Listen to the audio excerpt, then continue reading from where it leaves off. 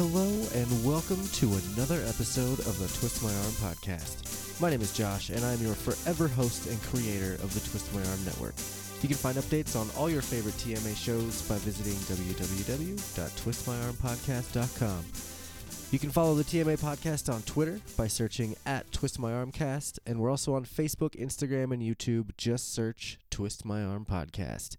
We go live every other Wednesday for the Marvel Canon Madness podcast, every Friday for the sudden but inevitable Rebop, and most other days we're streaming games or doing something on the webs with, I don't know, you guys, hanging out with all of you lovely listeners. Find all of our live podcasts and game streams on Twitch. Just search for TMA Games, all one word, and subscribe to get notifications for all the times we are live. We now have a store. You can purchase merch for any of the shows on our network. Twist My Arm, Sudden But Inevitable, Marvel Canon Madness, Best Flicks with Ricky D, and now the Intrepid DM Journeys, Quest Me, all sorts of things. You can get any merch for those shows. Just head to twistmyarmpodcast.com/TMA-store. And you can support your favorite TMA network podcast. On this week's episode, I sit down with Jason from the Made You a Mixtape and It's Not That Bad podcasts. We talk about a whole slew of different things, from Canada to podcasting to sports and just all sorts of fun things. Be sure to listen to both of Jason's podcasts and follow them on Twitter at the MYAM podcast and at Not That Badcast. You can find links to episodes right there on those pages or in the show notes of this episode. Next week, we have members of the Podcast That Wouldn't Die on to talk about their show and much more, I'm sure. But that'll be a good time. I want to thank you all for your continued support and listens and downloads of the Twist My Arm podcast and everyone involved in the network. And I hope you all enjoy this week's episode of the Twist My Arm podcast.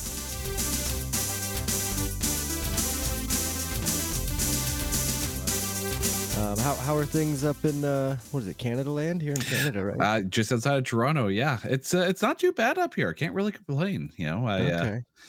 Band got to play our first show in a year and a half last weekend, so it's been nice to get back to live music.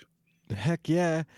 Were you born and raised up in Toronto, Canada? Yeah, so I was born in Ottawa, and then I moved to Toronto about 20 years ago. So Okay. What province is that in? we're on Ontario. Ontario. Okay. It's Calgary. Where's Calgary? Calgary's Alberta, so that's more on the west coast. Yep. I've been to Calgary, and I was at some other. I was in maybe Saskatchewan. Well, maybe? yeah. So it goes from the west coast. You got BC. That's where it's Vancouver and whatnot. Then you got Alberta, so that's Calgary and Edmonton, Saskatchewan, then Manitoba, Ontario, Quebec, and then you got the Maritimes kind of all on top of each other. Okay. I've been there a couple times, just not very often. But I was in North Dakota, and we crossed over to Canada. I don't know. Can't go wrong with Calgary. Calgary's gorgeous. Calgary was a lot of fun. That was an old youth group trip, actually, that we took up there with the old church. But that was an interesting time for sure. My girlfriend she was just asking me, who are you interviewing today? I was like, oh, Jason from Made You a Mixtape. He lives up in Canada, and she's like, have him convince you to move to Canada. So convince me to move to Canada. Okay, so if I have to convince you to move to Canada, no, it's let's put it this way. Do you like cheese curd? Yeah. Okay, on French fries with gravy. You mean poutine? I love poutine. Yes, you can't go wrong with poutine. Also, ketchup potato chips. Oh yeah, that's right. And Reese, not Reese's, it's Reese. Yeah, right? Not to mention coffee crisp. I don't think I ever had coffee crisp. That sounds delicious. Best chocolate bar ever. Like bar none. Every time I go down to the States, I'm like, it's great down here, but there's no coffee crisp. Yeah, some you'd have to order off the internet, I'm sure. Which is funny because up here, though, like anytime I go down to the States, I'm always on the lookout for RC Cola because you can't get that up here anymore. Oh yeah. It used to be like a staple with, you order a pizza, it came with RC Cola, and then it like just disappeared. And I was down in Louisville for a concert, Mm. and I'm like, okay, I was gonna go to the gas station, I was gonna grab a pop or whatnot. And I walk in, it's like, oh, there's RC Cola here. Mm-hmm. And my wife hates it. She calls it ghetto cola, but I'm just like, no, this is the stuff. That's funny. My mom was huge into RC Cola, and I was not the biggest fan. It's a little more nostalgic nowadays than anything. I can imagine. It's still the best cola. You you think so? Really? Oh yeah. Even over like Pepsi? You like it better than Pepsi? Okay, so you put a gun to my head, I'm taking Pepsi over Coke. Okay. And and all of that, before over Tab, if Tab still exists. I don't think it does. I haven't seen that in a long time. Or Jolt Cola. Jolt. Oh my goodness. They brought that back for like a day, and then somebody had another heart attack on it. So they it's like, we're not going to do that anymore. It's it was a fun day. We had some fun. People got hurt. Right. No more Jolt. Yeah. A little more, probably a couple lawsuits, I'm sure. Mm-hmm.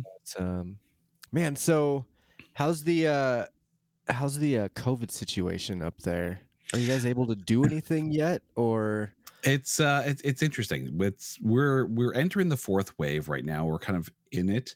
The nice thing is that the double vaccination rate is actually fairly high. I think in this province we're at about, last I checked, and my numbers might be slightly off, but I think we're double vaccinated. I think we're close to 75%.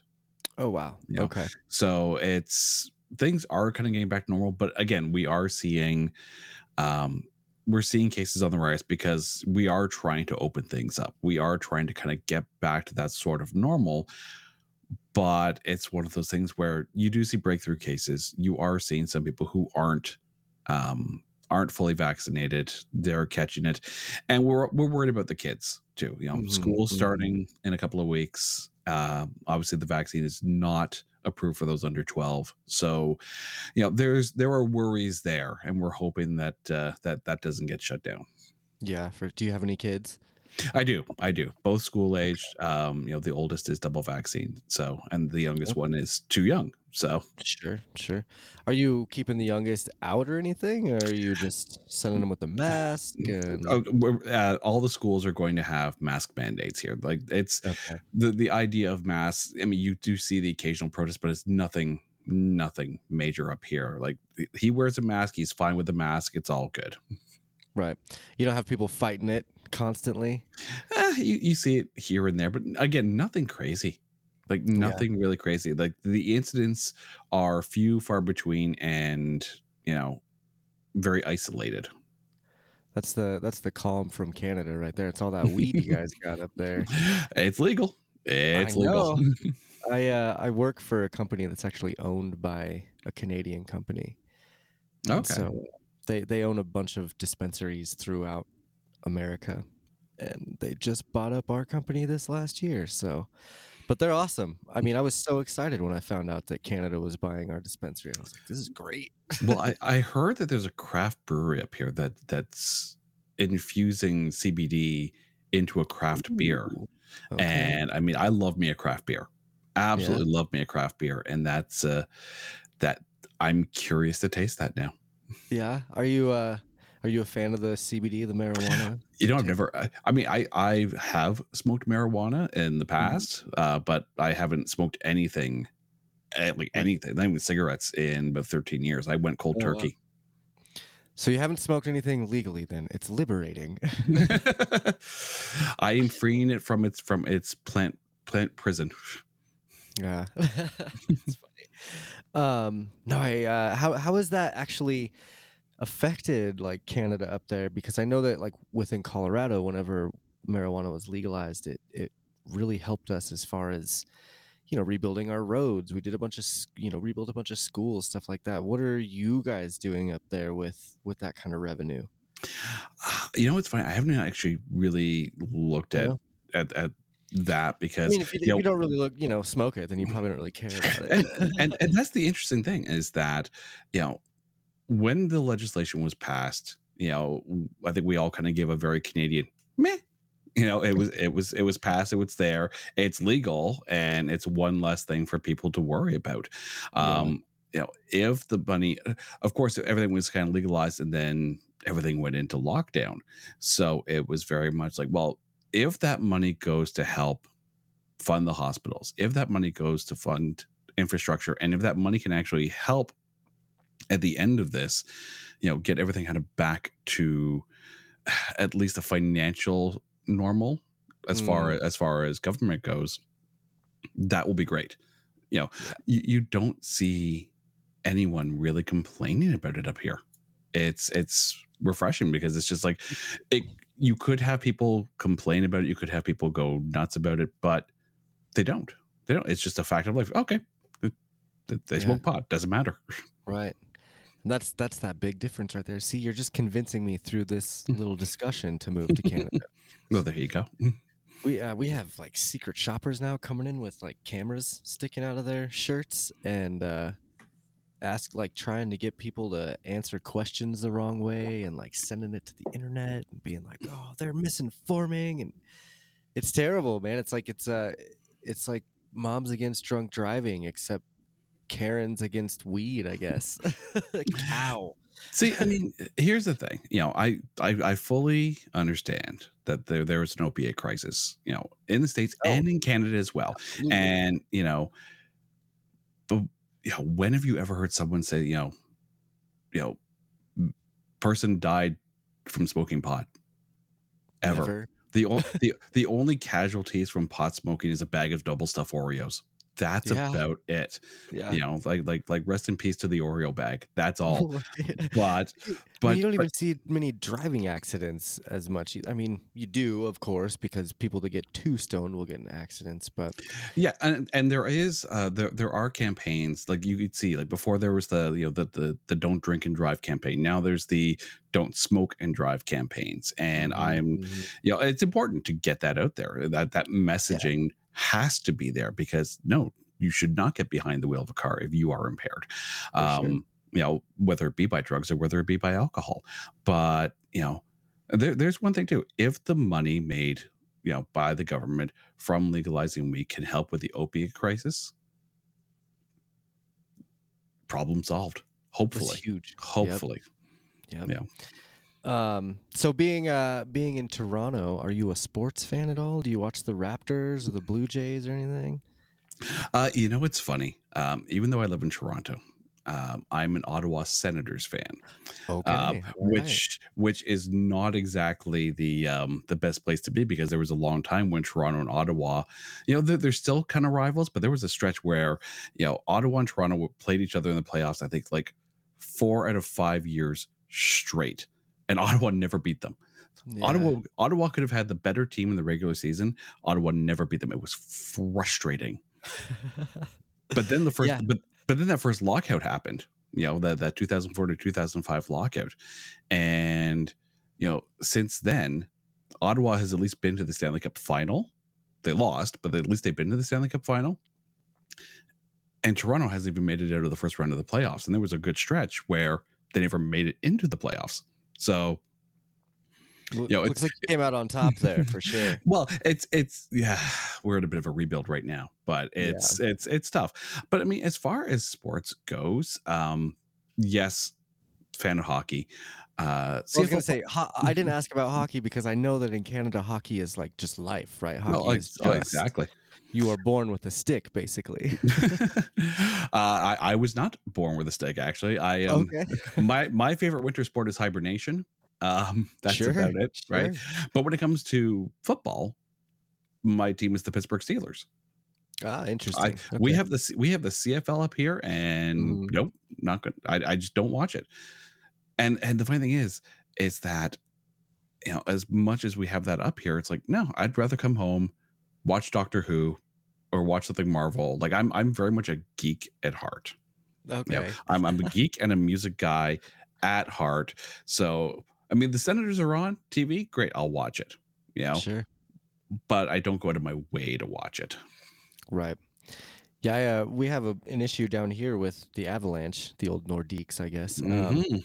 But they our broadcasting people that own the Avalanche, they are in a feud with our cable company, and so for the last 2 years, we haven't been able to watch the Avalanche or the Nuggets Well, on TV. that's Altitude Sports, isn't it? Altitude Sports, yep. Mm-hmm. And they have blocked all of those. Like you can't watch it on Comcast or Dish or anything, which is crazy because I have people that live in California. They're like, "Man, did you see the Nuggets game? It was awesome." And I'm like, "Nope, Nope. because our state hates us for whatever reason." And it's sad too, because from what I've seen from Altitude Sports and their broadcast, they've got a good broadcast.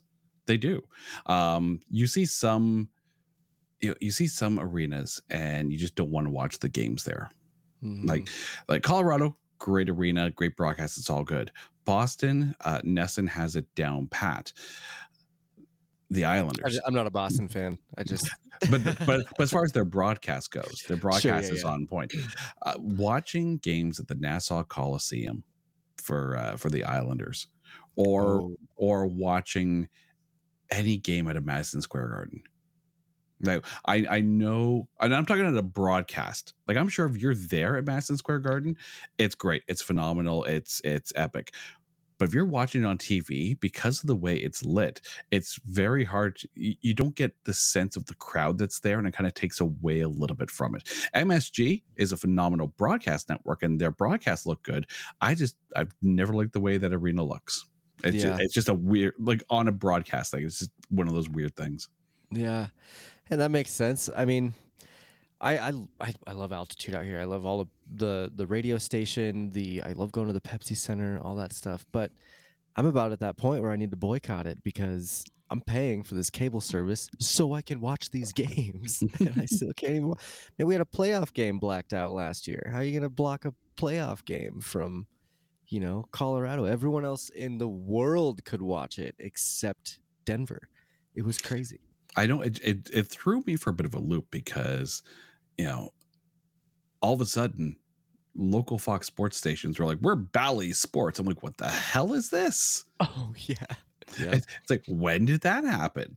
I mean, I obviously, once you look into it, but it's It's not weird. even Pepsi Center. It's Bally or Ball Arena by Yeah, Bally, I think. it's one of those weird things. But I think in a weird way, the broadcasts and the graphics package made it look better than what Fox Sports was doing at the time. I don't know what it is about it, but the presentation's a lot fresher. Cameras, maybe. I think it actually wants maybe the graphics package and the score bug.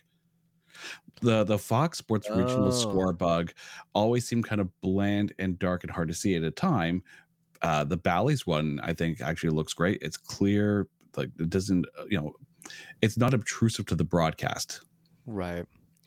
Yeah, that's funny. I never really pay attention to that stuff. You must do some sort of broadcasting. What do you? I am a professional sports video editor, actually. Oh, I hold up. Wait a minute.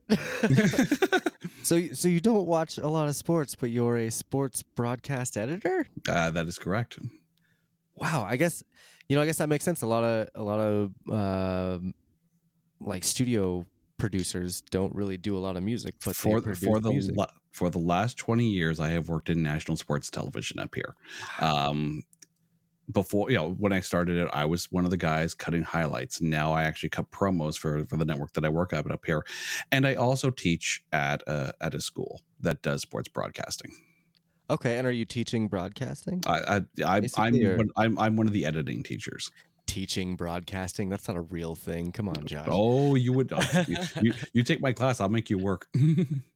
Hey, I'm down. I'm really, really thinking about going to the Colorado Broadcasting School here soon. Just because I love podcasting. I've always loved like radio and stuff, and I just would like to get into that a little bit more. You know what I mean? Working in the dispensary is great and all, but I don't want to be in retail for the rest of my life. So the one thing I always tell people when it comes to, at least with editing, is the best way to learn how to make good TV is to watch good TV. Mm-hmm. Because you start to pick up little things here and there, and as you watch it, you stop watching it like a TV viewer, and you start watching it like a broadcaster, and you start looking at things that you didn't notice before, and then all of a sudden you can no longer watch television the same way. It's like sports, right? Before Yep. before you watch sports as a sports fan. Afterwards, you start watching sports as a broadcaster, and you start looking at different things, how the cameras may or may not be properly weight balanced, how things are cut, and all that. And you can't not see it after studying television and broadcasting for a while. Right. And so I'm just going to warn you: if you do go to broadcasting school, you will never watch television the same way again. You have And been that's forewarned. man, that's okay with me. I already don't watch TV the same. I've ruined it for my girlfriend because when you watch reruns of shows, they're always trying to cut out as much little bit of time as they can. So you notice a lot of times in theme songs, there's little bits that are sped up here and there. It happens a lot in South Park, in The Office. I watch a lot of Comedy Central, but like in those shows, you'll hear the theme songs be choppier because they're taking out those little split seconds of time so they can fill those commercial gaps, which is crazy. Yeah, it's time stretching or time compressing. Mm-hmm. And I know they would do that with Star Trek: The Next Generation when they would do the now it's in syndication. But I mean, I remember there was a kerfuffle down in the States because one of our networks up here, there was CBC. They were showing Home Alone 2. And if you remember Home Alone 2, there was a scene. It's a very short scene where Macaulay Culkin is at Trump Tower and he meets Donald Trump, right? Mm-hmm. And movies, any movie, they will occasionally take a scene out or something like that if it doesn't affect the storyline and it makes it fit time. So even before he was president, they had taken that scene out because it really didn't matter to the grand scope of the movie itself. It was a fun little cameo at the time, right? He's in New York. Here's Trump, right? But they took it out. And then somewhere along the way, I guess someone made a thing of it. It's like, they showed Home Alone 2 and Trump's not in there. And it's like, oh my God. And it's like, no, they took that out a long time ago. I'm sorry you feel that way. And it's unfortunate that it got blown up like that, but it's just like it's an instant thing where they're trying to make it just fit the time. I think there's actually a disclaimer at the beginning of most of those movies that says edited and cut for TV. Exactly. This film has been altered from the original to fit broadcast. Exactly. Nothing nefarious, just trying to make it fit time. Exactly. And it's been like that forever. My dad is actually the one that turned me on to that whole like noticing different edits on things. He's a big engineer, sound engineer and stuff. And so since I was a little kid, I've always watched him edit and seen his frustrations and like seen how he goes from really loving it at some point to like really hating it. Like especially with bands, like he'll record a band and like he's like, yeah, this is great. This is really good. And then 2 weeks later, he's like, I am so sick of this. I cannot listen to it anymore. It's the same way with doing music videos. I've been fortunate to do a couple of music videos for some indie band friends of mine, and when you listen to the song at first and you start planning out the shoot, you're like, oh, it's a great song. We're going to do this. It's going to be awesome. And then you film it and you're kind of in the filming mode. So you don't really notice the song at the time. You're so focused on the shots. Mm-hmm. And then you get to editing and you hear the song over and over and over and over and over again. And it's not even like you listen to the whole song. You listen to a small snippet. Right. Like 5 times in a row just to get the shot right. So you know every lyric to every song, every note to everything. Every nuance. Every absolute nuance. And then you can't hear the song without picturing the visuals and the edit that went into it. So and then you get tired of the song. So then you walk away from it. And eventually you can come back to it and say, no, it was a good song. We kind of enjoyed it. It was fun. Right. But the process of it is mind-numbing at times, but rewarding nevertheless. Yep. I feel like with podcasting, that's why I like podcasting so much, because it's a little easier to edit than say music or something like that. When I did my own music, I would get so over the top OCD about things, because I do a lot of stuff on my own. So I'll record drums on my own and record guitar and all that stuff. And like, especially with drums, I'd listen to it and be like, oh man, you could you could hit the snare there one more time, or you could add another little hi-hat fill there or something. I just got too much in my head, and then I listened to it way too much and Yeah. end up hating it. And that's hard too. Like when you're in there recording a song, it's like you want to put the everything into it, no matter how much it takes. Like my first band, we recorded an album. Sorry, we recorded a cassette. I'm gonna date myself here. Yeah. We recorded a cassette Yeah. back in '95. I think my first And cassette was 99. I just felt my bones start to get old there for a second. But and it was one of those things where we're like, okay, we're gonna double the guitars here, we'll layer it, and we're going to add an electric bass line, but we're also going to add an upright bass line as well. We'll double that just for extra chunk. And it's like, and then you listen to it and then you remember it's on cassette. And it's like all that work you put into it. It's like, it doesn't quite translate to these speakers, Nope. but I remember it was a double-sided or a tape deck, a dual tape deck.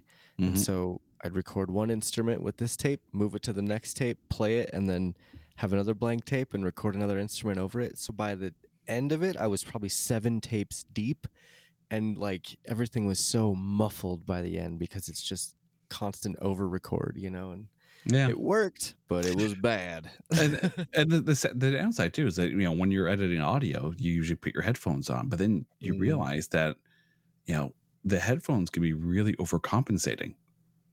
The difference between music and vocal or even with a podcast, intro music and your voice, it sounds fine on headphones because everything is when you listen to a really good recording on a good set of headphones, you're going to hear parts of the song that you don't normally hear when it's just like in the car.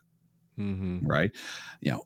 So when you're listening to it on headphones, you're like, oh, it sounds great. And then you upload it or you listen to it on regular speakers. I'm like, I can barely hear myself over my theme music because it sounded fine in the headphones. It doesn't sound fine on speakers. When we did that cassette back in '95, we did what we called the crap test. Yeah. So we do the mix in the studio, right? Listen to it on the good speakers, all 24 tracks available to us kind of thing. And then we dump it down to a cassette and we'd hop into our singer's little crappy hatchback. Yeah. Was it a Metro? It was a Geo Metro, wasn't it? Oh, I don't even remember what it was. I'm surprised it made it from gig to gig sometimes, but we would pop it into his speakers and we'd played a bunch of stuff on those speakers. Like those speakers, were well loved and probably begging for mercy by the end of the car. But and we would go listen to his car because if it sounded good in his car, then you knew it was going to sound good no matter who listened to it and how they listened to it. So the crap test. That's I've never heard it called that. I usually just call it the car test, but I like crap test a little bit more because listen to it on crappy speakers and it sounds good there. It'll sound good anywhere. Yep, for sure. Do you do that with podcasts? Do you go out and like listen to it in a car radio or on different speakers and stuff? When I'm initially setting up my levels, it's I'll listen to it on my speakers. But when it's just for Made You a Mixtape, there's the intro and then it's conversation all the way through and then just like little outro music at the end. So once I get past the intro and I know everything's fine, I'll just listen on headphones because I'm just at that point I'm actually listening for myself. Because everything, of course, is recorded on 2 different channels. If I take a sip of water, the last thing I want is for someone who's listening to it on really good speakers to hear me gulp the water afterwards. So I will literally like drop myself down and specifically only sip water while the guest is answering their question. So if I don't listen on the headphones, I don't hear that. And I'm sure anyone who is listening to it on regular speakers wouldn't hear it either. But if someone's listening to it on good headphones, I don't want them to hear me gulping water. Yeah. It's just one of those weird things. My other podcast, it's not that bad. There's parts where I was just doing like research today and found that and I was like, oh my God, this is brilliant. I love this idea. So when we do, the tease at the beginning, which is just kind of like the intro to, to the show and whatnot with a little preview of what we're going to talk about. I love it because you always end it with, and you know what? it's not that bad. Right. Brilliant. Cheesy writing all the way through it, right? But Yeah. then even when we get to the trailerized part, so I want to make sure that the music and the sound comes through, and of course I crank the reverb on the vocals on the trailerized because I want it to sound like that epic voice guy, right? Not epic voice guy from Honest Trailers, just like, epic and with, guy with a voice. Right. So that I'll listen to on regular speakers. But then again, afterwards, it's just talking voices, just disembodied voices with nothing underneath it. So then I'll put the headphones back on so I can listen for, water swallowing or occasional belches because I may drink a beer while I'm podcasting. Right. Or the breathing. I've had a couple guests where they're just breathing into the mic, and I'm like, oh God, gotta go through every little thing here and take out those breaths. Yeah, but I'm really picky too on the filters too. Like I've got at least 4 filters on every mic in post. Okay. Just because I can't listen to it flat. Right. Yeah, I've got it. What program are you running? So when I'm doing Made You a Mixtape, because it's video as well, I use Premiere. Okay. And then for It's Not That Bad, everything's through Audition because it is audio only. Okay. So with It's Not That Bad, the microphones themselves, they've got, noise compression, because they want to get rid of that computer fan noise. There's a graphic equalizer on there. There's a slight bass boost, in case I need to put a high pass filter in if the fan is running a little loud in here. And then there's a hard limiter, and that's on 2 channels. And then there's a mastering as well because I want a slight bit of reverb, but not too much. And then I'll put a hard limiter on the master as well. So when both people are talking or silly things happen, it's not going to blow out the listener. Right. Same thing with Made You a Mixtape. I'll have those effects on. Although I find I don't need noise compression that much because everything's through Zoom, and Zoom kind of noise compresses as well. So if you noise compress noise compression, you have no dynamic in the voice. So It's just one of those things. Yeah, that's it's funny with podcasting because that's such a big deal for I don't know if you listen to Sudden But Inevitable, but Jesse and I were kind of on that same wavelength of sound. Like we need things to sound good. Mm-hmm. Do you ever find yourself listening to podcasts that maybe don't sound that good, and you're like, "Oh God, I just can't do it." You know what's funny? Anyone who creates anything, regardless of quality, I'm not necessarily listening to the sound quality. I'm picky about my sound quality and how the product that I put out sounds, because that's just me. But even someone who's just sitting there with a blue Yeti in the middle of the kitchen table, and it's just 4 guys sitting around, having a few laughs and just talking about random stuff, I'll still listen to it, because in that, regardless of sound quality, there are people with a passion to create something.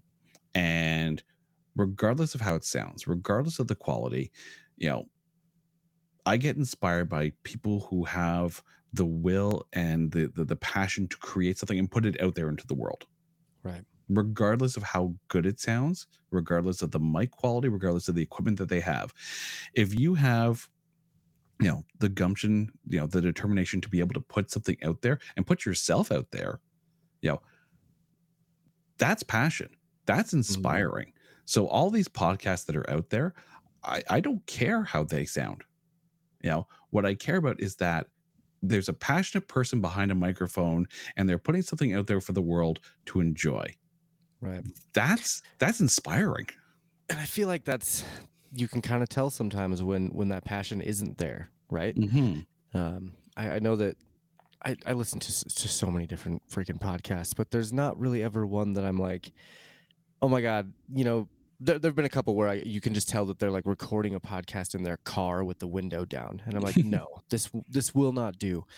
But you're right. As long as there's some sort of, like you said, passion, then I'm all for it. What about like music wise?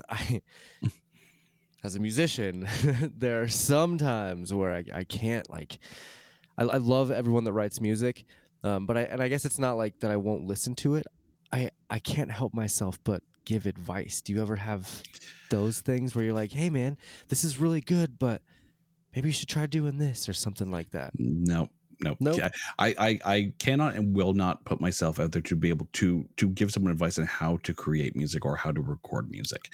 And Okay. I say that because what they've created sounds good to them. That's their vision of how they think it should sound. So who am I to be able to tell them, no, maybe you should tweak it this way. Mm-hmm. That's their vision. That's their baby. Right. Yeah. It would be like for me to someone sit there and say, oh, I like it because I play bass guitar. Right. And it's like, oh, I like the way you play this, but maybe you should try it like this. No, they wrote it that way. Right. They wrote it that way, or they decide, or they learned to play it that way. It works for them. Yeah. It would be like if someone came up to me and said, hey, you know what, your podcast is okay, but maybe you should ask these questions, or maybe you should do this, or maybe you should change the name of the show. Yeah. No, this was the idea. This is what makes me happy to be able to put this out in this way. And if you don't like it, tune out. If you like it, great, come along for the ride. This is the way it's going to be. Right. And speaking of the name, Made You a Mixtape. I went into the show last week thinking, okay, starting my research, thinking, okay, he's making mixtapes, he's making mixtapes and doing that sort of thing. But it is so much more than that, and I've absolutely fallen in love with your show. You just interviewed, or your last show was with Playlist Wars. I love Brian those Colburn. guys. Yeah, those guys are awesome. I love them. I actually just recorded with them earlier this week for an episode on their show. Oh, nice. Yeah. What can I ask? What they've already put it out there. We're talking Anthrax. Okay. Oh, we are going straight metal with Anthrax. Okay, I'm gonna have to check that one out for sure. Mm-hmm. I love those guys, but you've had a lot of other really amazing guests, and it's not all just about music. That's kind of why I asked you if you were like a sports fan, because you've had a lot of sports guests on there. You've had a lot of authors. You've had a lot of classical musicians, like all sorts of different things. So what is the what does the name mean to you for that show? Because to me, obviously, it was way different, thinking it's just a mixtape, but it's got to mean something way different to you. A lot of it comes in, and I never really say it this way, but in my head, it's kind of it's where the emphasis is on, or the emphasis is on the way you pronounce the title. You say Made You a Mixtape, but it's Made You a Mixtape. Because at the end of every show, I ask everyone the same question. If you had to introduce yourself to a total stranger, but instead of saying, hi, I'm so and so, you hand them a tape, and on that tape are songs that tell the story of you. Yep. Why are those songs on that tape, or what songs are on that tape, and why are those songs there? Mm-hmm. And the whole basis is you learn a lot about someone by the songs that they feel they identify with. I could sit there and ask a musician, well, what inspires you? Right? Who do you listen to that inspires you? But if you ask them specifically for a song that means something to them, that reveals a lot more, and it gets to the core of the person. And regardless of what, and that's why I can have anyone on that show. Right. Because it's not just a music show. Yes, I have musicians on there, and I've had some musicians that I am huge fans of on there. I've been very, very blessed to be able to have some of the musicians on there. One of the earlier episodes was a guy by the name of Ken Tizzard. Now he is the bassist for a Canadian band, The Watchmen. Now, and he also played bass for Thornley. I don't know if you guys know Big Wreck down there. Probably not. I don't think so. But anyways, bassist for The Watchmen. And what he doesn't know, and I never told him, because I didn't want to fanboy out, was that me as a bassist, all musicians have what I like to call noodle tunes. When they're sitting there waiting for sound check, or just sitting there waiting for the show to begin or something like that, they'll noodle something that kind of speaks to them. And for me, one of my biggest noodle tunes has been a song from The Watchmen called All Uncovered. It's this really, really like gorgeous bass line. in that song, and here was the guy who wrote that bass line on my show talking about his, and the album he was promoting, All Together Now. It's a gorgeous album. Like, if you ever have a chance to listen to Ken Tizzard's All Together Now, like, just, it's a cover, it's an album of covers, but there's like 44 different musicians on it, everyone recorded independently. It's just such a passion project, and you can hear the passion in it. So for him to be on the show, it's like, oh my God, I get to talk to this guy whose song I noodle, while waiting for the drummer to make their drums, almost every time. So it was like that was kind of a fanboy moment. But you can have anyone on there. I had Peter Klein's on there, sci-fi author, and it was just one of those things where I had stumbled on his books. He wrote this five book series called the X Hero series. He's written other books, but the X Hero series, it's like the Avengers meets the Walking Dead. Okay. It is a phenomenal, like, if you like superhero fiction and you happen to like zombie stuff as well, his 5-book X Hero series is phenomenal. And he came on, and we were just shooting the crap the entire time, but it was a very comfortable interview. And then to be able to ask him about his writing process. Does he have music in it? Does he associate music with his characters while he's writing? Does he kind of create a soundtrack for them? And then to hear the music that kind of got him to that point, you learn more about the author that way. I had a feng shui consultant on, talking about you sit there and laughing, but think about it. I'm laughing because it's amazing. Like, there's just so many. And it was a Colorado-based feng shui consultant, and who? Her name was Erin Delander.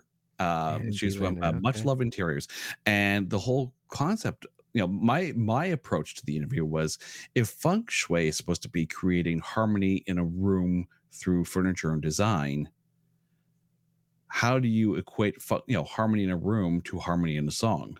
Mm-hmm. My wife kind of jokes around with me that she has a counter going for every interview, and every time I can get someone to say, "Oh, that's a good question." If I can get someone to say that, because I actually don't write a single question down. Wow. When I'm interviewing someone, I've got that was one of my questions that I had written down right here.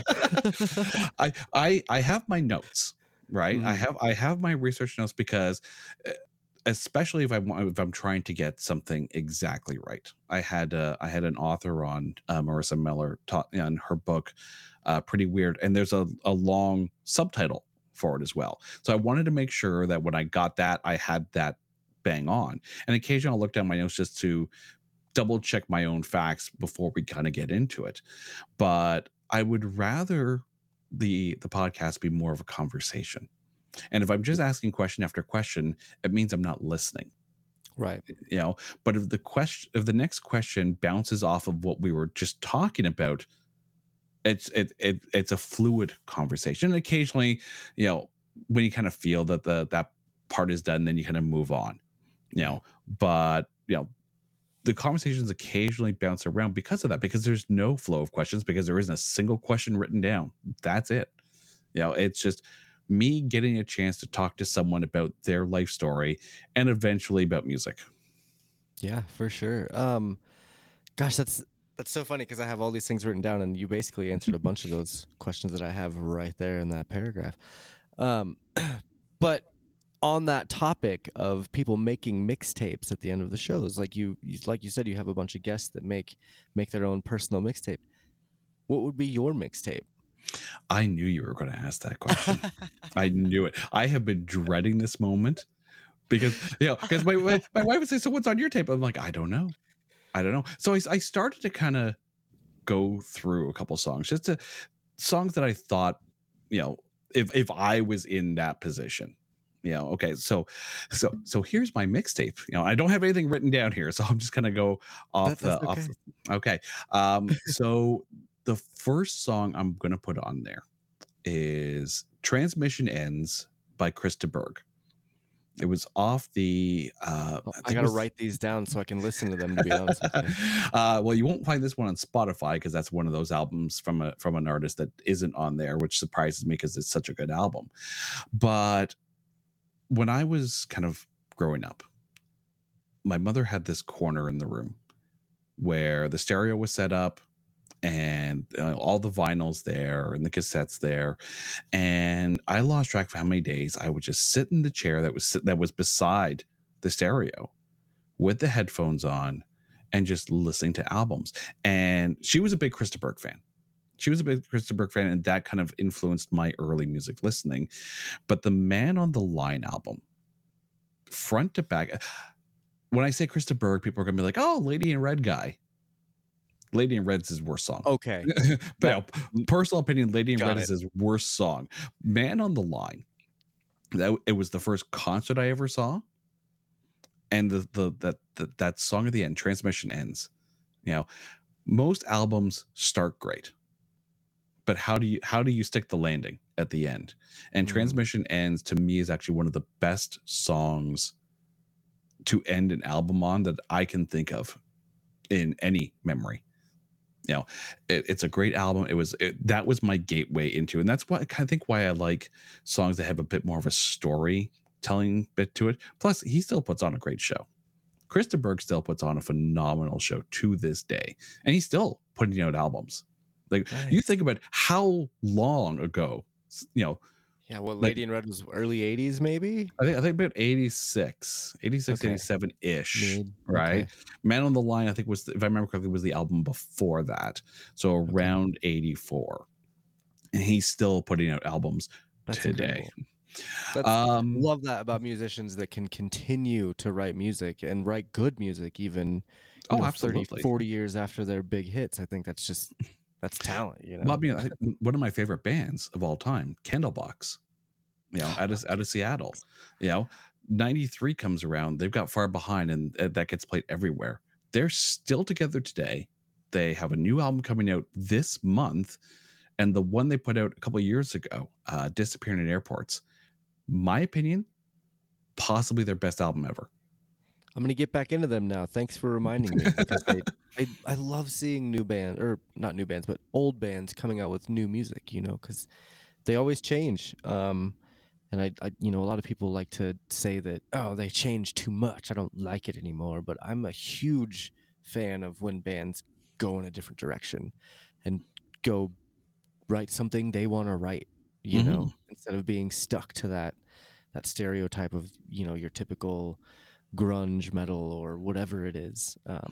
I really enjoy that. I'm going to put on next Speak from Queensryche, off of the not the studio version, the Operation Live Crime version.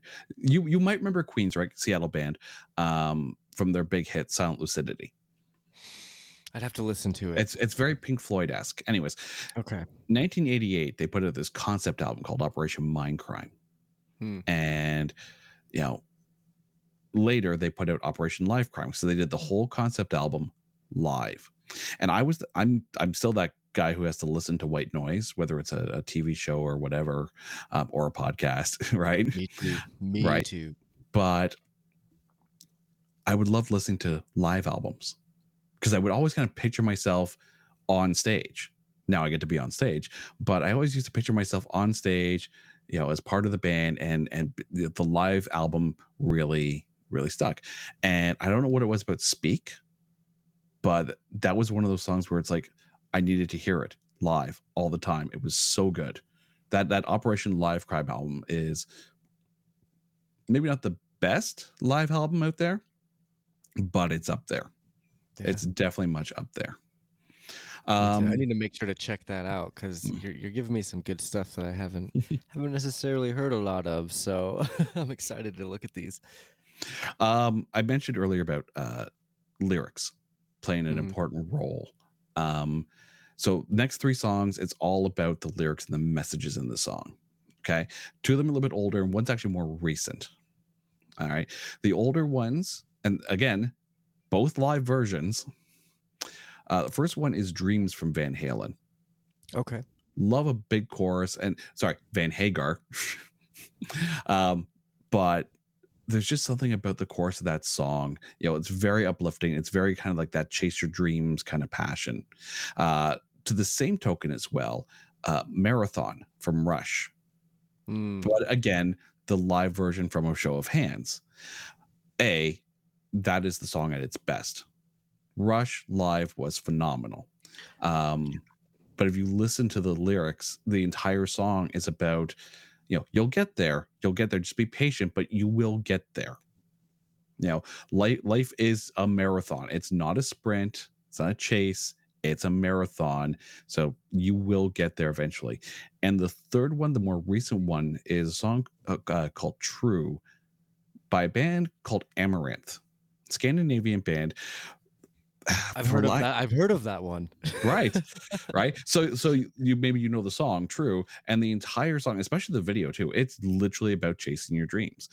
I've been fortunate enough that in my years of existence that that was that an edit? Did I hear a beep there? That was weird. That was very much where's the time delay button there? that was the radio edit. Yeah. Beep. That's literally the Kid Rock song where it goes radio edit. Oh. But I have been fortunate to be able to literally live a life doing the things that I've always dreamed about doing. I'm ridiculously blessed to be able to do that. I know not everyone is, but I've been fortunate enough to be able to do what I love to do as a career. I haven't really worked a day in my life because I'm doing what I love to do. So, songs like that are very, passion provoking, if you will. Yeah. I know you were talking, God, I was just listening to that episode where you were talking to the, what is his name? Roger Lajoie? Roger Lajoie. Lajoie. You guys were talking about that same exact stuff, and he had a very good point on all of that about, some people say if you love what you do, you don't work a day in your life, but you still got to earn that money. It's very true. It is very true. And I liked that conversation. That was a really good episode for sure. Yeah. I mean, yes, when I started, I actually started volunteering at a community cable station in Ottawa. So like I was 13, 14 years old, and I was behind the camera on live television shows. Not in front of. We wanted people to watch. Right. But behind the camera, working the camera or working the audio board or actually sitting in the director's chair, so literally from the age of 13, 14, I have been involved in television production. Wow. And I'm not going to say what year, because again, I'm 4 years old. So, we're going to say 36, right? Oh God, I love you. No, we'll keep it at 36. It's all good. I won't correct you, because you're way off, but I won't correct you. We'll look a day over 37. Okay, we're getting a little closer, but yeah, we'll keep it at 37. No, realistically, I'm 46. Oh, I'm 46. I'm turning 47 this year, so that's nothing. It is nothing. I have sisters that are your age. but that's the thing. You think about it, right? I'm this age, and I just started podcasting this year, so that it's something that I it's like, okay, this is fun. I'm going to do this. Right. And that's the thing. I've lost track of the number of times I've had a guest on the show where I ask them, what would you say to someone who wants to be in your position, or at least wants to think about going down that road? What would you say to them? I've lost track of them times. Someone says, just do it. Yeah. Do it and figure it out along the way. It's probably going to suck at first, but you'll figure it out along the way. And on the way, that journey fulfills you. On the way, that journey makes you more complete. Yeah. Because if it was huge off the top, you wouldn't appreciate the journey. Right. It's small, baby steps all the way through. Just enjoy it. It doesn't matter what measurement or analytic or whatever you take a look at. It doesn't matter. Did you make something? Yeah. That's awesome. Yeah. I love that piece of advice. I've been I got a memory on my Facebook a couple days ago, about a week ago, and it was, I'm going to start a podcast next week. Who wants to come talk with me? That was 5 years ago now. And like you said, baby steps. I literally just did it. I was like, I can do this. I have the equipment. I can let's do a podcast. Is that kind of how you started? Made you a mixtape? Did you just go, I want to make a podcast, I'm gonna do it? I had kind of dabbled with the idea a little bit, but a lot of it kind of came from my oldest son. He Okay. he brought back a project, and it was one of those things where he had to come up with 3 songs and explain why they meant something to him. And at that age, it's like, well, I like this song because it's in this video game. But it got me thinking, and that's really like I have my oldest son to thank for what became the genesis of the idea, because I remember even saying to him, it's like, oh, you're just making a mixtape. And then all of a sudden, like, you could almost hear the kind of going off in my head. It's like, this is a good idea. Yeah. Well, your son just goes, what's a mixtape? And that's when I just shake my head and go grab my walker and let him watch his Stare out YouTube the videos. window longingly, right? pretty much. But no, like, there was that. And then, like, I'm a huge movie buff. And that's kind of where it's not that bad, because I secretly love bad movies. Okay. My mother, has a love for bad Godzilla movies and bad monster movies. I remember, watching movies like War of the Gargantuas. It's just so bad. Anything out of Japan with a dude in a rubber suit, Plowing through cardboard boxes. Yeah. But I mean, like, I even remember my best friend and I, we would go to the Blockbuster or whatever the video store was at the time, and we would pick movies based on the title alone. Wouldn't even look at the back of the box. That's how you end up with movies like Stephanie in the Incinerator. Yes, that was a movie. That was a movie. It was a bad movie. In the Incinerator. Okay. Yep. But then the funny thing is, and working behind the scenes as I do, not in movies, but at least in television, and you realize that no matter what the output of the movie is, and no matter how the critics or the fan or the viewers look at it, there is, if you look hard enough, there are bits of gold in every movie that is put out. I like to say sometimes that everyone or everything is someone's favorite. You think of a podcast. Every podcast is someone's favorite. Regardless of how many listeners they have, someone out there loves that show. Every content creator is somebody's favorite. Someone goes to that first. Doesn't matter what you do. Does not matter what you do. You could be a YouTuber, you could be a TikTok star, you could be a podcaster. Does not matter. Someone out there loves what you do and will come back to you every time. Man, you're inspiring me so much, Jason. I love this. This is great. I kind of lost my train of thought there.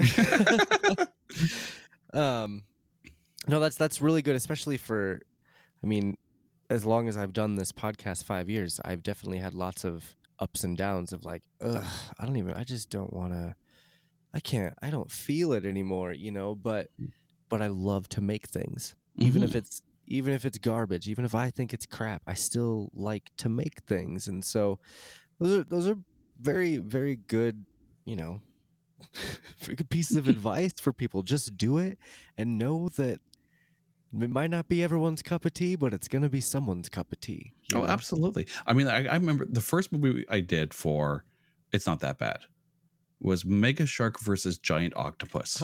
It's in my playlist right now. I need to listen to it. Right. And I mean, I just did that solo just to kind of get the feel for the show kind of thing. But, it's one of those things where it's like I'm watching it, and I'll be honest, the first time I watched the movie, I watched it for like the just literally the fact that it starred Debbie Gibson. Who's Debbie Gibson? I don't think I know who that is. 80s pop star Debbie Gibson. Debbie Gibson. You're looking it up right now, aren't you? I am. You have to understand, like, during the 80s, right, as far as like pop star, like, supremacy, it was Debbie Gibson and it was Tiffany. Oh, okay. That was Are it. you talking about Canadian pop No, stars? no, she's American. Really? Okay. This is like Yeah, world. you're Oh, right. Yeah. Debbie Gibson was huge. Like, Jeez. Where yeah, have I been? I know, right? God. Let me put it in perspective, and I say this in the podcast, so it's not like I'm revealing anything here. It's like the first cassettes that I ever got as Christmas gifts. I got 2 at the same Christmas. Okay, I got Okay. Debbie Gibson's "Out of the Blue," which was like her first album, and Okay. I got Motley Crue's "Shout at the Devil." Ooh. One person got it right. I'll let you kind of decide who it was, right? But even still, like, Debbie Gibson's album at the time was huge. Mm-hmm. And yeah, there was a song on there that I liked, kind of thing, so it made sense that I got the cassette. But hindsight, yeah, the Motley Crue was the better choice. But Right. the fact that all of a sudden you're like, wait a second, 80s pop star idol that I watched the music videos of on Much Music up here in Canada. It would have been MTV down there for you guys.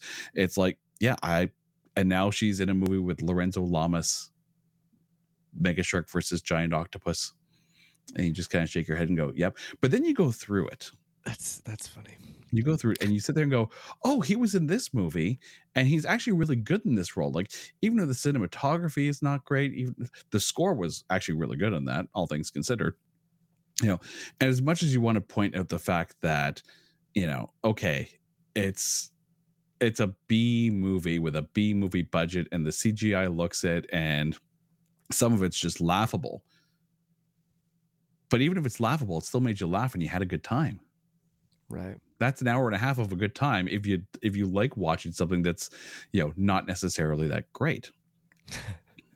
So whenever I have a guest on, I let them pick the movie because to them that movie meant something. And my wife has actually co-hosted on a couple of them as well, the Masters of the Universe one and Destiny Turns on the Radio. She picked Destiny Turns on the Radio. She was a huge Quentin Tarantino fan, and he's in that movie. He didn't direct it, he didn't write it. He was really young in that one, though, right? Is that He signed on to star in that movie, I think about 2 weeks before he won the Palme d'Or. Oh, for Pulp Fiction. Okay. So that puts that one kind of in that time frame. And I picked Masters of the Universe, right? Because 1987 rolls around and they're making a He-Man movie with the guy from Rocky 4. Yeah, they are. And a young Courtney Cox.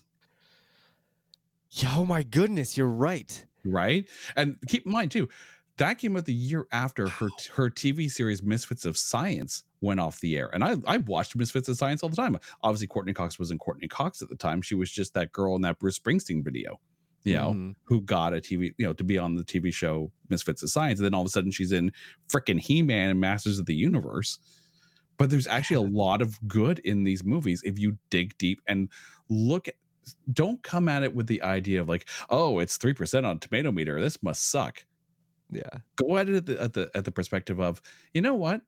People put a lot of hard work into this, and I'm going to go in with an open mind, looking for good things, because it doesn't matter. Like the last one that came out, John Carter. Yeah, the 2012 John Carter film. Mm-hmm. The remake of the book, right? The Disney was the Disney one. Yeah, okay. the Edgar Rice Burroughs character, the same guy who created Tarzan. First time coming to the big screen. Like John Carter was huge, as far as a character goes. And the movie, if you took out the fact that it didn't make a lot of money at the box office, it's a good movie. It's a really good movie. It was a pretty good movie. It was overshadowed by some other things, I think, at the time of release. But it was the Avengers. That's exactly what it was. It was a very well-made movie, though, for sure. And we kind of talked about that in the podcast, where it's like, I kept on flashing back to Valerian. Valerian. Yeah, like sci-fi films like that. They come out and they have there's a cap.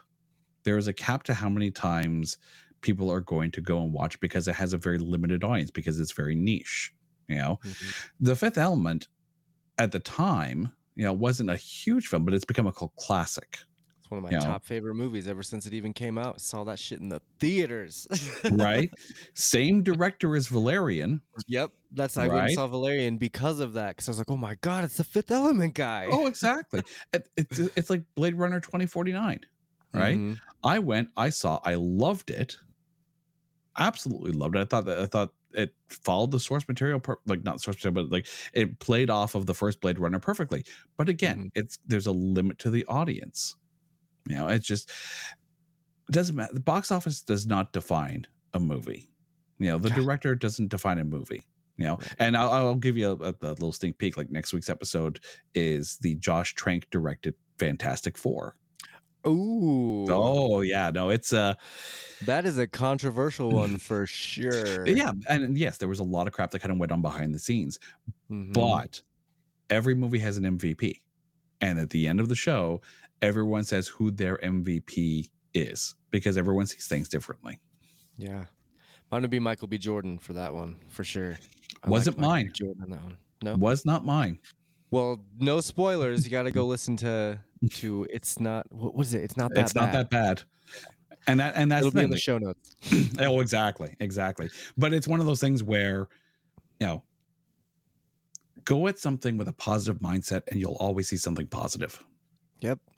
And that goes for, I mean, everything. Like I know people that have gone to Avengers or a movie that I really loved and the mass amount of people really loved, but hated it. And I think a lot of it has to do with the mindset you go in. Oh, absolutely. If you're going in with a bad attitude, you're probably not going to like what you're watching. So I think that goes with everything in life. You know, it's like what I tell my staff at work. Oh, make sure to leave your crap at the door.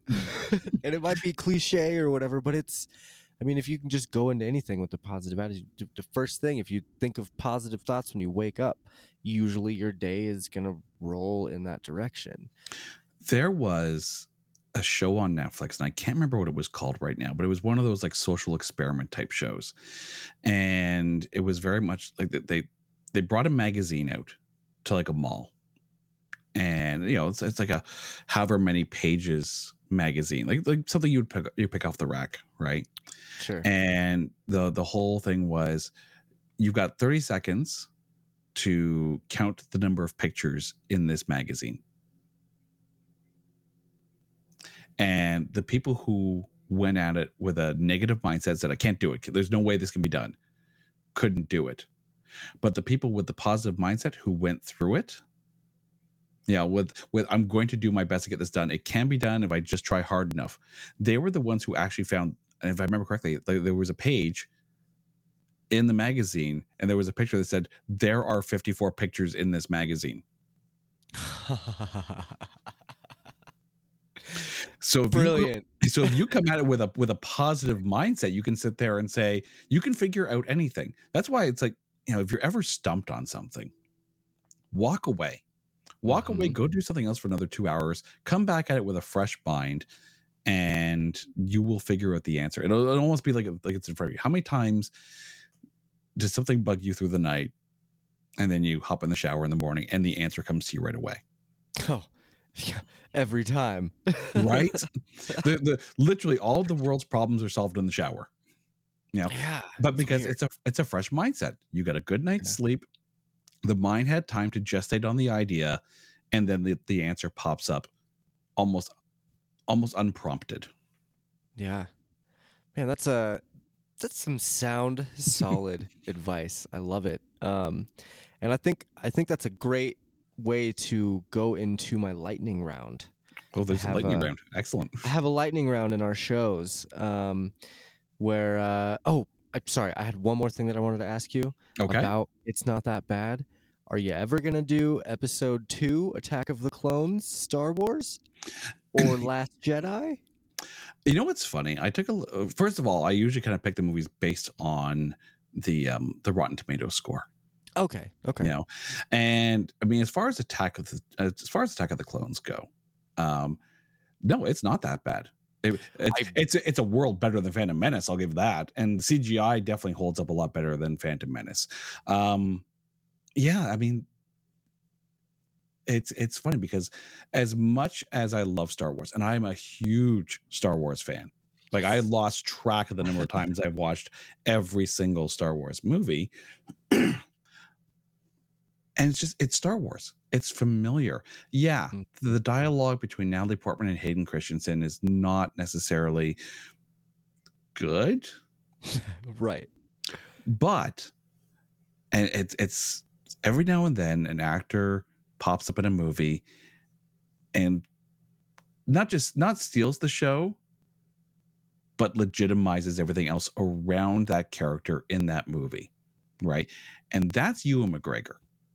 Agreed. Ewan McGregor is literally the glue of the entire prequel trilogy. He was amazing as Obi-Wan, just as much as Alec Guinness really legitimized the very first Star Wars film, New Hope, especially because we're talking Sir Alec Guinness here. Right. He was like the star. Aside from what, Peter Cushing, I think those were the two stars that were in. Oh, absolutely. Movies. I mean, yes, Harrison Ford was in American Graffiti. Yeah, but and George Lucas didn't want to actually have him in there at first. He literally brought him in just to read with other people because he knew Harrison. I think Christopher Walken was in that list, wasn't he? Kurt Russell, actually. Kurt Russell read as Han Solo. And, you saw some namers come in there, at least namers at the time, to come in there and read for those roles. But there was just a chemistry, with Harrison, with Mark, with Carrie, and perfect casting at the time. And Ewan McGregor was chef's kiss casting as far as Obi-Wan goes, all the way through. He brought the charm, yet he also brought, the sage wisdom that Obi-Wan showed eventually in A New Hope. And me chills. And as much as people want to joke about Jar Jar, right? We could joke about Jar Jar till the cows come home. But George Lucas's mindset was he was trying to make a movie for kids. And if you're making a movie for kids, then yes, Jar Jar is going to be there. And just the whole performance of Ahmed Best in like one of those original mocap kind of performances. Yes, he was tasked with creating this character and the way they walked. And the whole idea is that, they don't walk like us. Right. They're an aquatic creature. They're not going to walk on land like everyone else, even though they do have kind of the same arm and leg type structure. So yes, he's going to be a bit more exaggerated. He's going to be a bit more, awkward. Yeah, not necessarily awkward, but just different. And that's 1999. We're 2021 now, and mocap is sheer perfection now. 1999, mocap was not. That was pretty much the beginnings of it, right? I think between episodes 1, 2, and 3, they really perfected mocap and green screen far as like what they use today.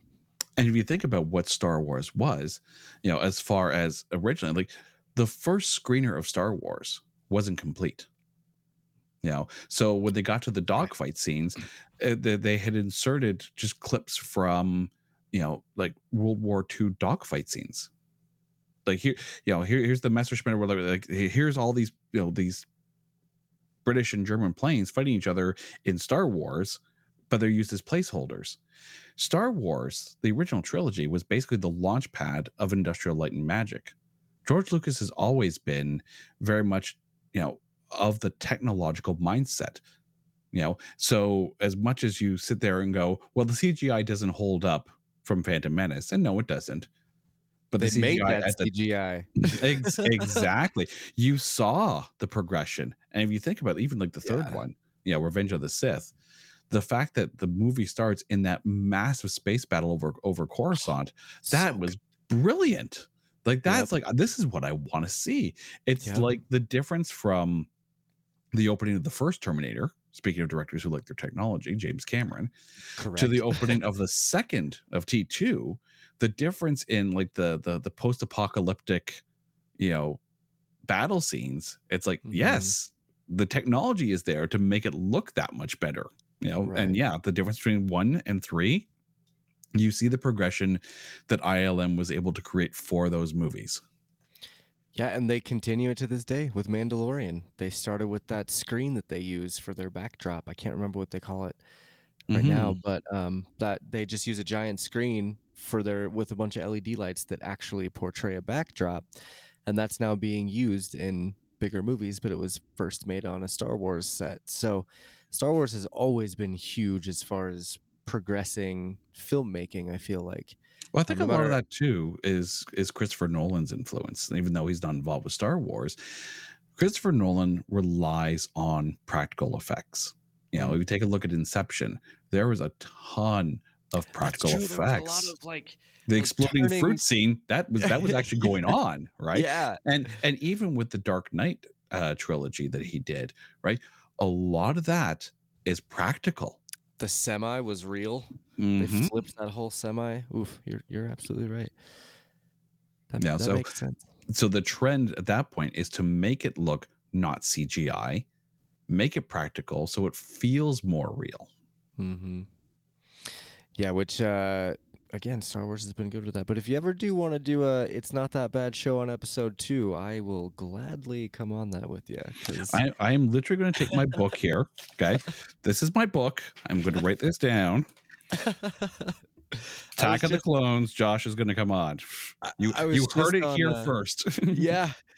And that's funny. I was just on Cheap Seat Reviews a few months back, and we talked about episode 2. And I will parade that movie around because I always really liked it. Aside from, like you said, the dialogue of Natalie Portman and Hayden Christensen, that movie still has some amazing scenes that, man, it's just, as a huge Star Wars fan, like that's one of the good ones. But it's funny though, because Attack of the Clones to me, you know, and of course, obviously I guess we're gonna spoil it if you are gonna come on, It's Not That Bad. Was really the point where, you know, if Ewan McGregor embodied Obi-Wan, Attack of the Clones was the time when Natalie Portman really embodied what Carrie Fisher brought to the role. You know, episode 2, woman. Absolutely. Episode 2 is where Natalie Portman got her badass on, and that was great. Which I think is why the sappy dialogue scenes didn't play well, because here's where Natalie Portman becomes the mother of Princess Leia. Right. This is where Princess Leia got her strength from. Not sappy, sand gets everywhere, with Hayden Christensen. It's I'm going to stand in the middle of the arena with a laser pistol and fire at these aliens that are trying to kill us. That's where Princess Leia got her strength from. Yep. Well, and I mean, I don't know. There's so many different things you could talk about with why. I mean, the chemistry between Hayden Christensen and Natalie Portman might not have been that good. No. The dialogue that George Lucas wrote probably wasn't that good. And what they had is probably what they made off the top of their head, because they were like, oh, George, come on, man. It's funny. There's what you say about dialogue. I was reading today about a movie. I think it's James McAvoy that's coming out. And they didn't give him a script. The entire movie is him. Like, everyone else around him is scripted. He's improving the entire thing. His performance is improv reaction to the scripted things that are happening around him. And I love James McAvoy. I think he's phenomenal. This intrigues me. It absolutely intrigues me. Definitely. However it does at the box office, however the critics look at it, this intrigues me. Got to look it up and see what it's called, so I can. It's called My Son. Yep. Cool. I'm intrigued as well. I will absolutely check that out. He was my favorite Professor X. He really owned that role. Yeah. Like I mean, First Class maybe not so much, but of course that this is a very much a pre Professor Xavier. Right. Charles Xavier, right? His younger days, yeah. But yeah, if you think of, like, no one's going to be able to pull off what Patrick Stewart pulled off. Right. Guess what? James McAvoy just said, hold my beer. Yep. And he did a great job with it too. Because he still was wise, like a Patrick Stewart would portray, but he was also that kind of young, dumb, mistake-making kid that Professor X obviously would have done when he was younger. So that's cool. It also that out. humanized Professor X, I think, which was kind of cool. Yeah.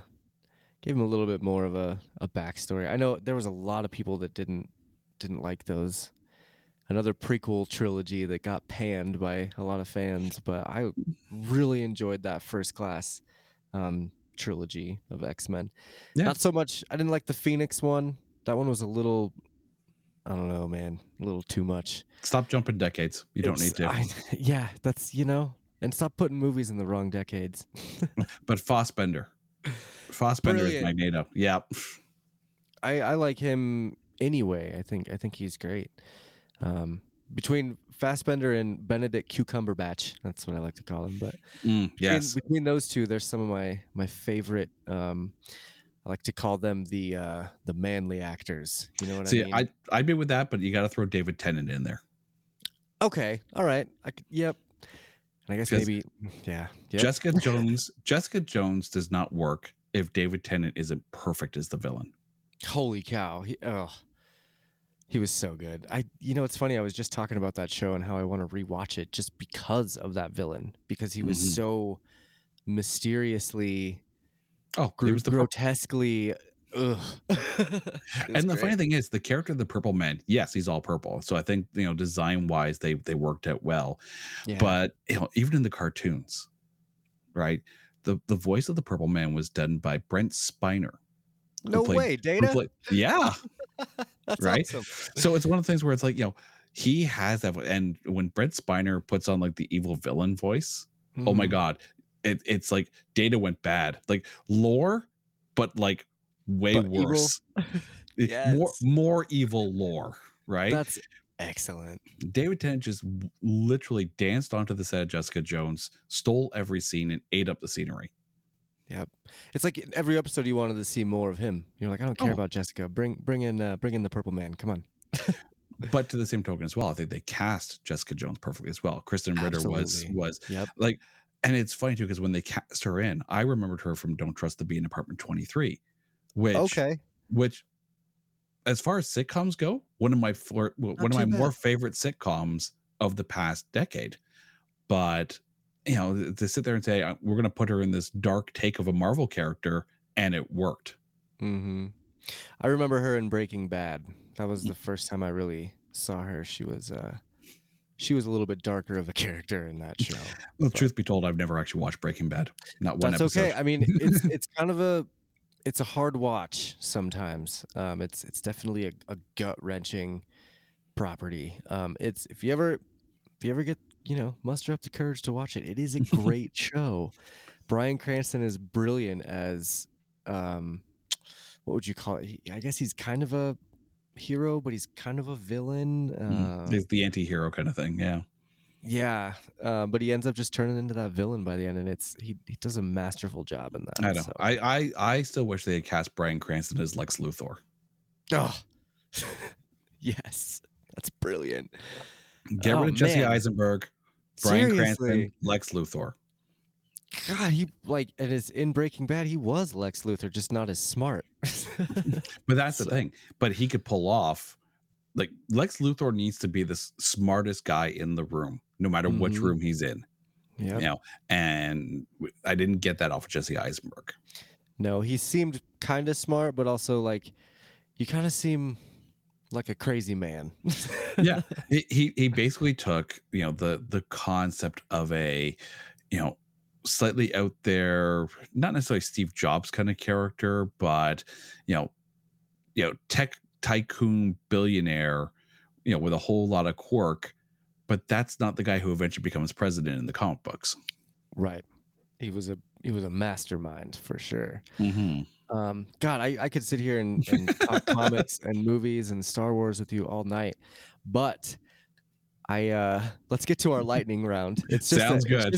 It's a series of yes or no questions. I do this for every guest. I actually still need to go through season 1, and I guess technically it'd probably be like season 9, but I kind of rebooted the podcast, and so season 1 I need to go through and count up all the lightning rounds. But that being said, all right.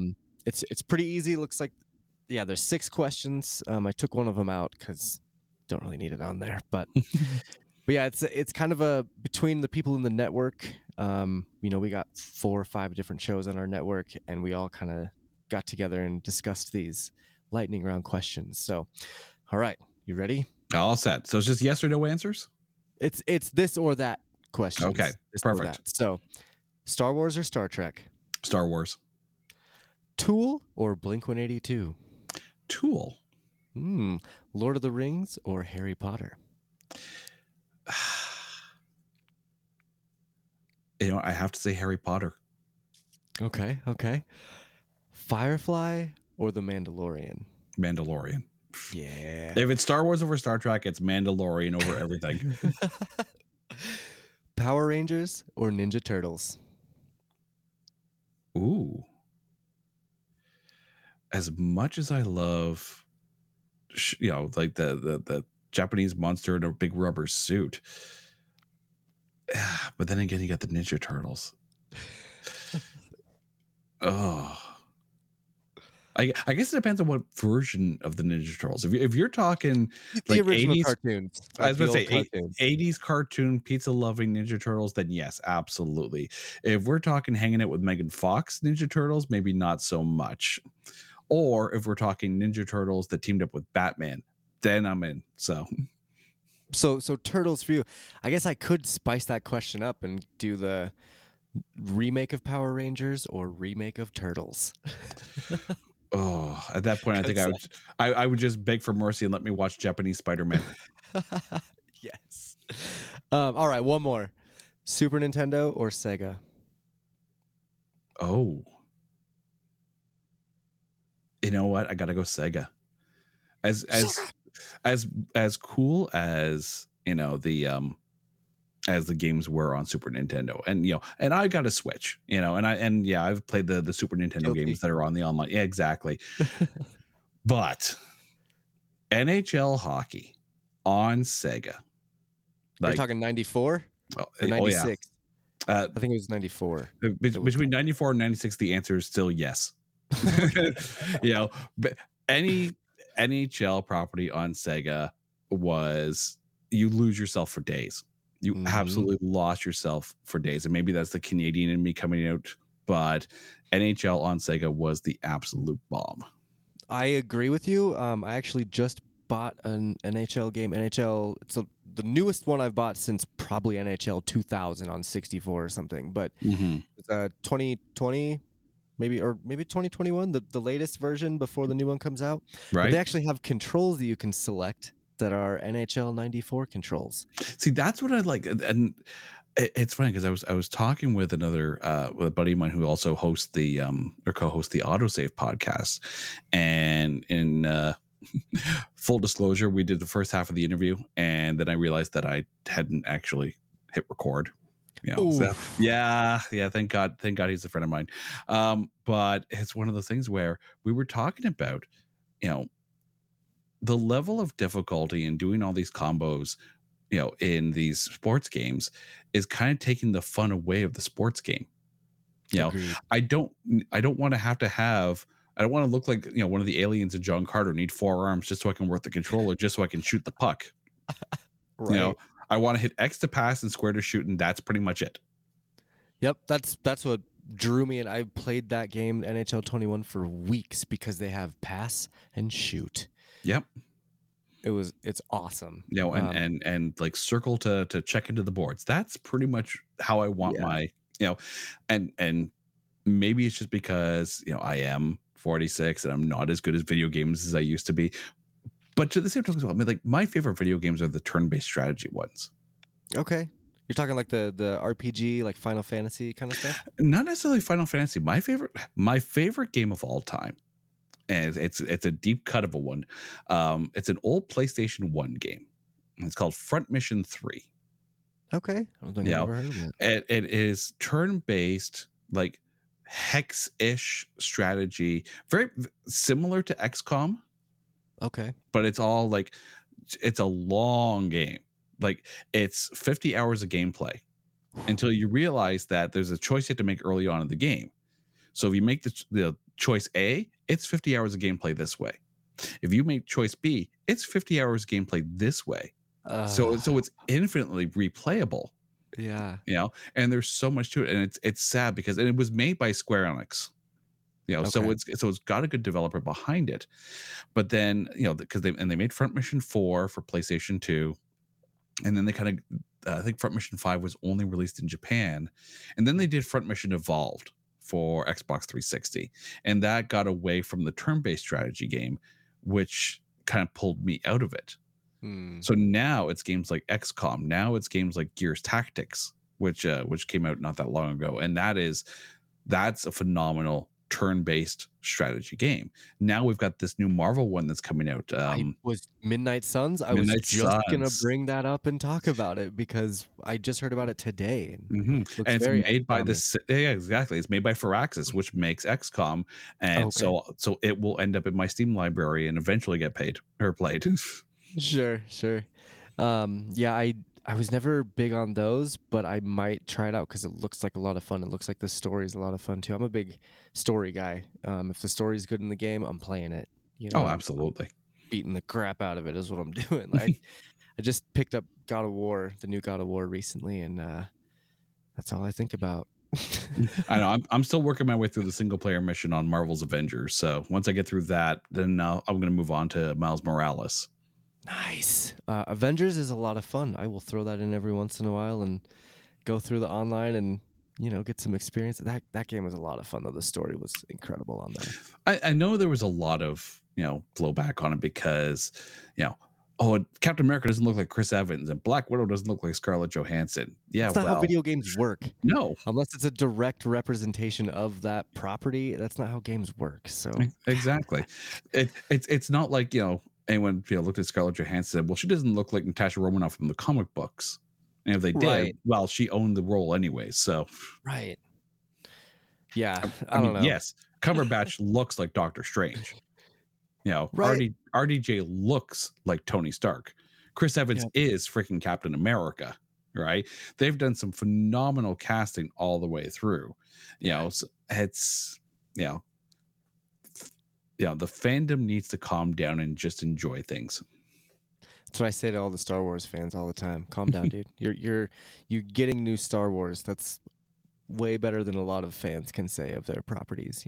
Oh yeah, I mean, like, was it Patty Jenkins is directing what, Rogue Squadron or something like that that's coming out, and people are like, oh yeah, well, did you see Wonder Woman 84? I'm like, seen bits of it, but I also remember how everyone loved the first Wonder Woman. And you have to remember that the DCEU is trash. I wouldn't say trash. It's not trash. No, I hated the way they went with it. They went too quick, I feel like. They were trying to out Marvel, and people like, stop trying to make a universe and just get back to making films. Marvel has made their universe. I mean, I think that's why over 20 years, it took a lot of time to get to where they are now, too. Oh, absolutely. Absolutely. And if Iron Man didn't work, we're not here talking about, Eternals and Shang-Chi and whatever else, and Moon Knight whenever that series comes out. Like, we're not talking about that. I don't even know if Disney buys Marvel if Iron Man doesn't work. Well, I mean, if Iron Man worked and it made Thor and the first Captain America work, because those movies weren't the most well received either. But because of Iron Man and because they had that continuity and that Nick Fury character, assembling a team, people were interested. Oh yeah. There was a background interest that people were like, okay, this Thor movie might suck a little bit, but like I still want to know if he becomes an Avenger, And let's be honest. That first Iron Man film made us change the way we watch movies, because the idea of the post-credit scene, any movie you go into now in the theater, you're waiting for a post-credit scene. You're waiting for someone to, I mean, if it's just like a rom-com or something like that, you're not waiting for a post-credit scene. Right. But I went to go see Free Guy in the theater, and I'm just like, I'm glued to my seat. And it's a little side benefit, right? Aside from the fact that, it creates a world, it creates a universe kind of thing, but it forces you to sit and watch the credits and appreciate everyone who did everything on those movies. Yep. You know, that's why I hate watching them on TV, because they'll blow through the credits. Yeah. Or they'll have the credits running at the same time as they'll play the, you know, the end credit scene, just so they, you know, compressed for time. Right. You know, one of my favorite things about credits is the music. Going through and finding, even as a little kid, I would watch through, or I guess I wouldn't watch them all, but I would fast forward to the part where it would show me which bands were playing which songs, and I could go look them up and stuff. I've always been a soundtrack kid. For whatever reason, I just love movie soundtracks. That's where I find a lot of my artists that I listen to now, you know. Oh, there are, I could point to so many soundtracks that had like one-offs from bands, and then I had to go and check out the band. Yep. The first one that comes to mind, and it sucks that that song is not on Spotify. Like I have to go to YouTube just to hear the song. I mean, I could go grab the CD because I have it. It's Mission Impossible 2. Okay. And there's a song on there. Sorry. That was a good soundtrack. I had that soundtrack. And there's a song on there called Karma from Diffuser. Holy cow, yeah. Right. And they don't have that song. They have one album from them on Spotify. Okay. And that song's not on there. Wow. No, that's always rough when you just want to hear that one song that you just want to hear and you can't do it. Oh, exactly. I mean, think about the bad movies from the, you know, not necessarily bad movies. Last Action Hero is not a great movie. I don't know what you're talking about. I was like 9 when that came out, and that movie was epic. Go back and watch it now. It's not the greatest of movies, but the soundtrack is killer. Okay. Right? The Craft, it's an okay movie. It's a killer soundtrack.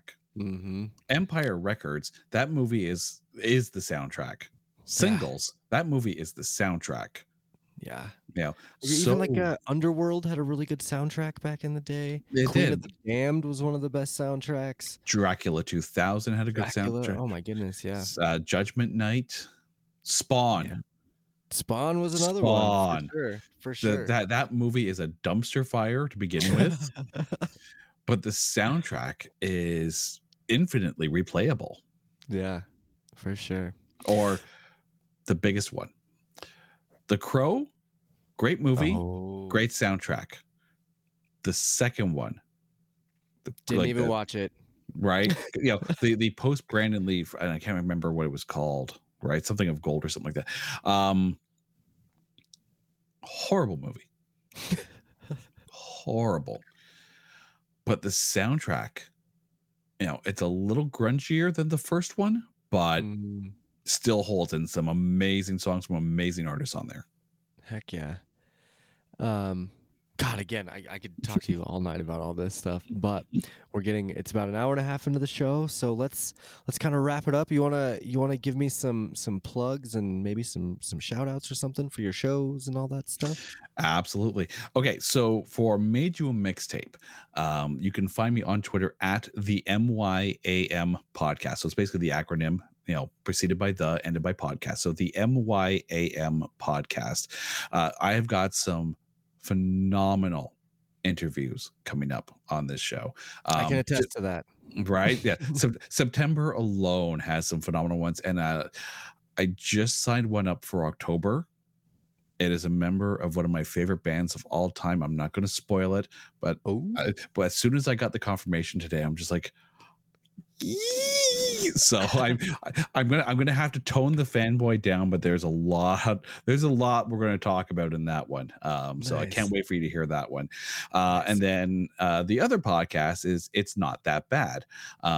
So looking at A grades in B movies, and you know, frequently now co-hosted by my wife. We've come up with a full list of movies we're going to tackle. But the thing with that podcast is, you know, if people want to come on and guest, I have no problem with that, because it's a show, you know, by movie lovers for movie lovers.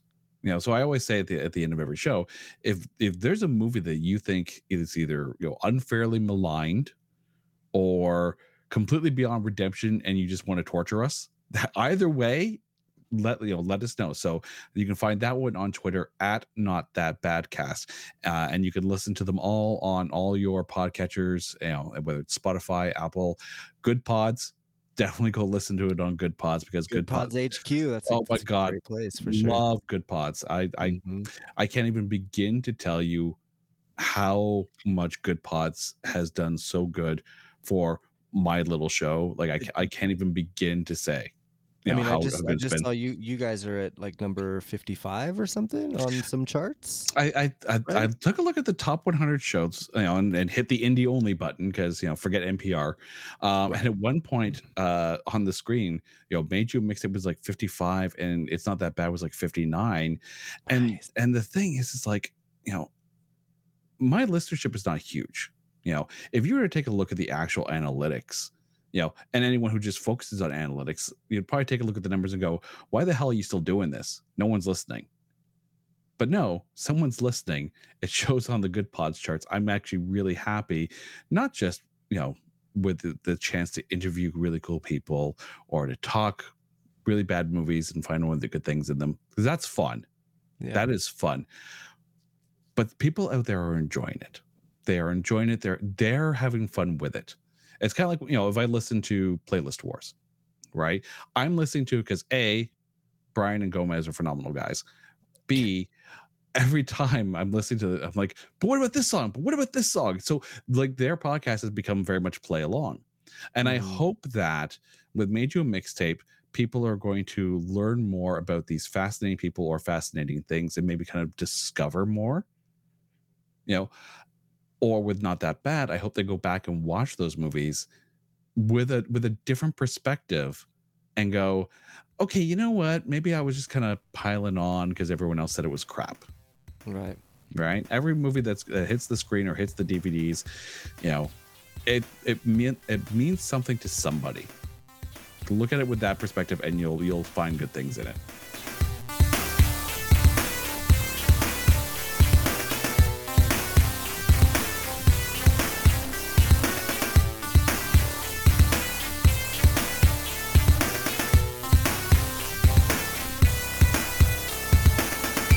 Thank you for listening to the Twist My Arm podcast. Join us on Facebook at facebook.com/twistmyarmpodcast. Follow us on Twitter at twistmyarmcast or Instagram at twistmyarmpodcast. Watch and chat live with us at twitch.tv/TMAgames or youtube.com/twistmyarmpodcast. To get everything all in one place or to book an appearance, go to twistmyarmpodcast.com. The views and opinions expressed on this show are held solely by those speaking them.